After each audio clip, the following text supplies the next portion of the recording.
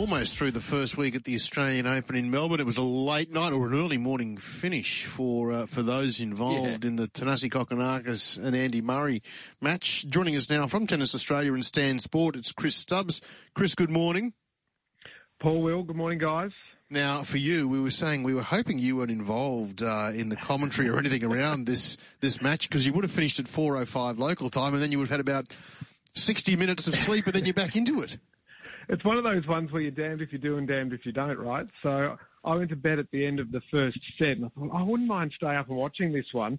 And I'm glad that I got a good night's sleep, but I'm also shattered that I didn't get to see it all live. What an absolute epic. So the second latest finish for an Aussie Open match and the second longest Australian Open match. So it was almost a record breaker last night. And gee, you feel for Thanasi Kokkinakis. I mean, he was up 2 sets to love. He was up 5-2 in the third.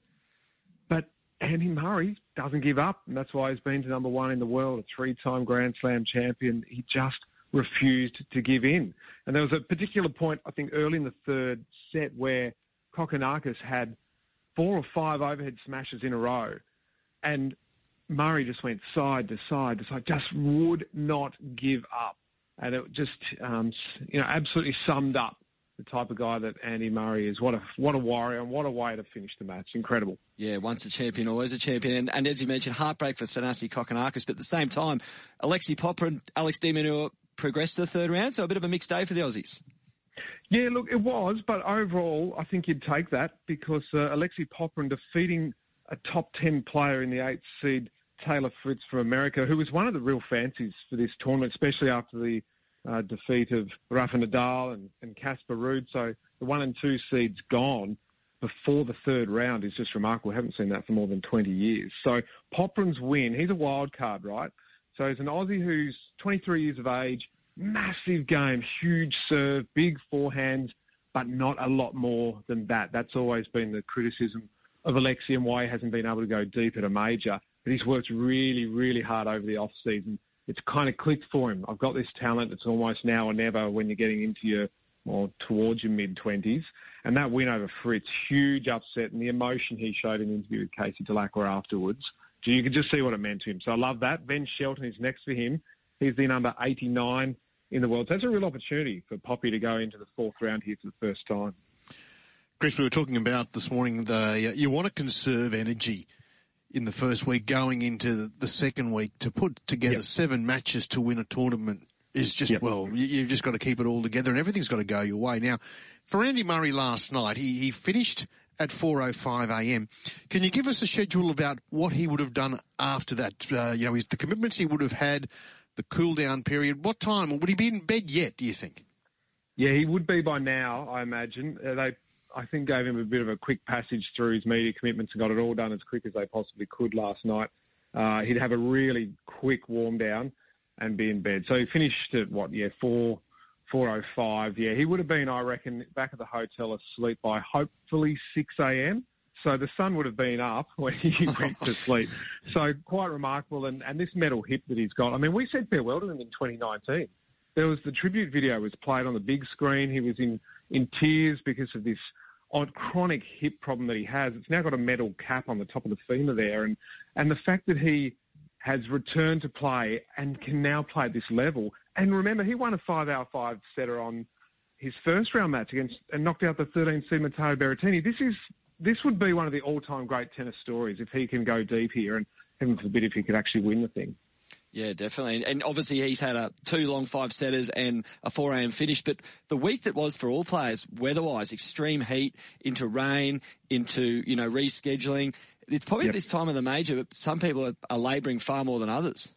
Yeah, well, Novak Djokovic. I mean, he came in here with a hamstring injury and he won yesterday. Took 4 sets, though, against Enzo Cuoco of France. So an opponent he was expected to beat. But he admitted, look, it's not good. And day to day, it's getting worse. So he actually said it'd be up to God and the physio to help him get through this. So Djokovic is in a spot of bother. Alex de Minaur we should touch on as well with a win last night over Adrian Manarino. So that was an awesome effort for him. He's a fighter, and this kind of tournament is made for someone like Alex de Minaur, super fit. He, like Andy Murray, will not ever give up. But this tournament, when you come into it, right, you think, all right, we've lost Nick Kyrgios before a ball even gets hit.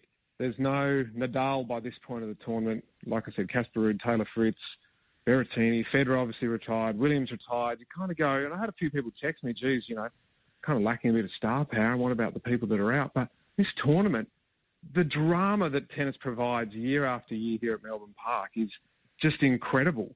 And we've had the weather, like you said, we've had to shuffle things around. Players have been playing till ungodly hours, and the drama it's delivering is just incredible. Loving every minute of it. Chris, you would be moving amongst the fans with your professional role down there. Are the fans missing Ash Barty, or they've had 12 months or 9 months to accept it, so they're just getting on with it? Yeah, I think there has been a real acceptance of it, and I reckon the first 6 months or so, everyone thought, oh, look, she retired before and went and did other things and came back, and I think there was that hope that maybe she just was overwhelmed by finally winning the Australian Open that meant so much to her that she just needed a break. But now we know, obviously, she's expecting her first child, so I don't think we'll be seeing Ash Barty back, not anytime soon, that's for sure, for at least a couple of years, you would think, if at all. I think she seems really content with what she achieved in her career, world number one, 3 Grand Slam titles, and I think the crowd now really has accepted that. I think all eyes are on Kyrgios this year. He was all the talk. He was the one that everyone was expecting to go far, and poor old Channel 9, all this pre-produced content, amazing work that they'd done behind the scenes around Nick, and then he pulls out. But the fans, record fans day 1, record fans the night session day 2, and then some iffy weather, but another big turnout yesterday. It certainly hasn't stopped them from turning up. Yeah, that's for sure. And I guess with Ash Barty leaving, it leads probably a more wide open women's singles draw. We saw some giants go out, Jabeur yesterday. Do you think Iga Swiatek's still the one to beat, or are there a few other emerging players that you've seen this week that can lift the shield next week? Yeah, look, I think that you've got to say Iga Swiatek is the short price favourite, and you'd be brave to bet against her. Look, she was defeated at the United Cup in the lead-up tournament here, and she was in tears at the end of that loss. She hasn't played her best tennis here yet, but I think her best is certainly yet to come. I mean, she's more than 6,000 points on the ranking systems ahead of Ons Jabeur, who you just mentioned, lost yesterday. She is so far ahead of the rest of the field. All she's got to do is just play her best tennis, but that's sometimes easier said than done, isn't it? Jessica Pegula is one to watch, the daughter of the Buffalo Bills owner.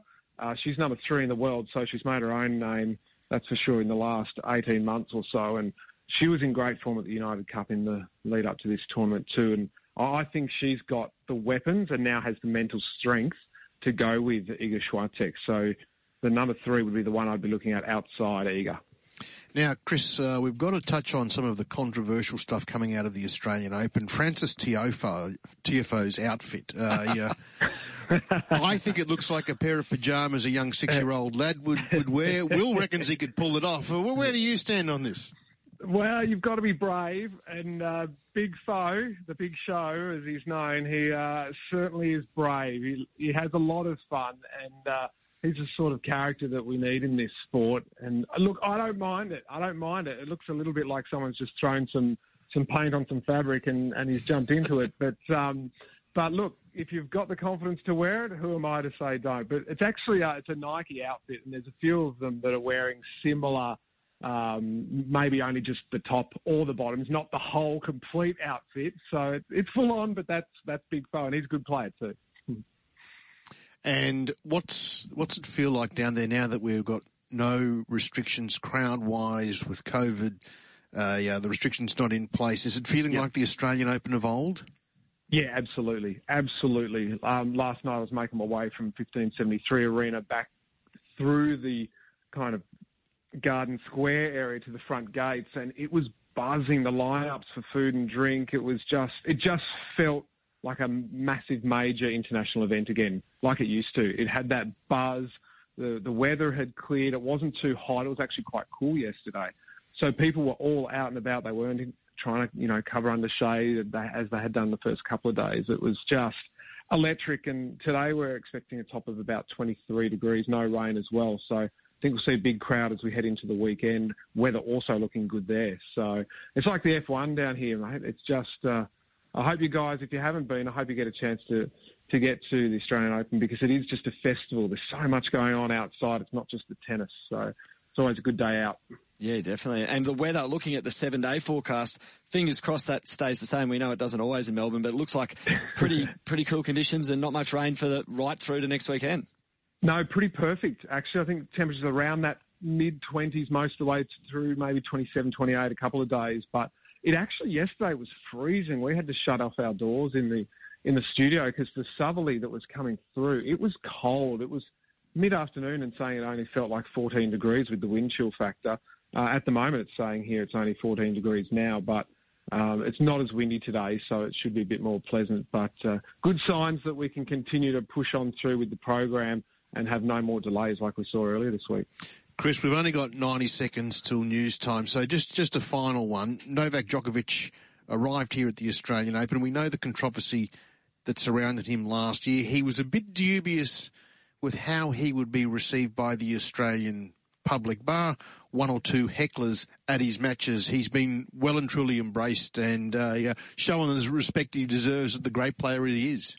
Yeah, he really has. And you're right, his record means he should be afforded that sort of respect, the way he's carried himself here in the past. But I think he's been quite smart. I think playing the charity match here the other week, I think also then playing the match with Nick Kyrgios here, he was in really good spirits, engaged well with the crowd. I think he's been on the front foot and made sure that he's positioned himself in the right way. What happened to him, I'm not going to get political, but it wasn't exactly his fault. He's got his beliefs and they're his beliefs. But in terms of being allowed in the country or not, that was outside his control in many ways. So it's good to see that the fans have embraced him, except for a few Where's Wally guys that you might have seen in the crowd last night that ended up getting ejected. But other than that, everyone's been good with Novak, and hopefully that hamstring holds up for him and he can go as far as his tennis allows him to. Tell you what, if you're going to heckle a bloke and try and get away with it, it's probably not to stand out in the crowd. No, that's it. Who said it? Oh, the dudes that dressed like Where's Wally stands out like any. For once you can find him easily. Where's Wally? Yeah, exactly. Idiot. You're doing a great job there, Chris, with Stan Sport. You can watch anything you want. You've got all the choice of all the matches. We're loving it, mate. We might catch up again next week. Sounds good, guys. Good on you, Chris. There he is, Chris Stubbs, part of Tennis Australia and Stan Sport as well.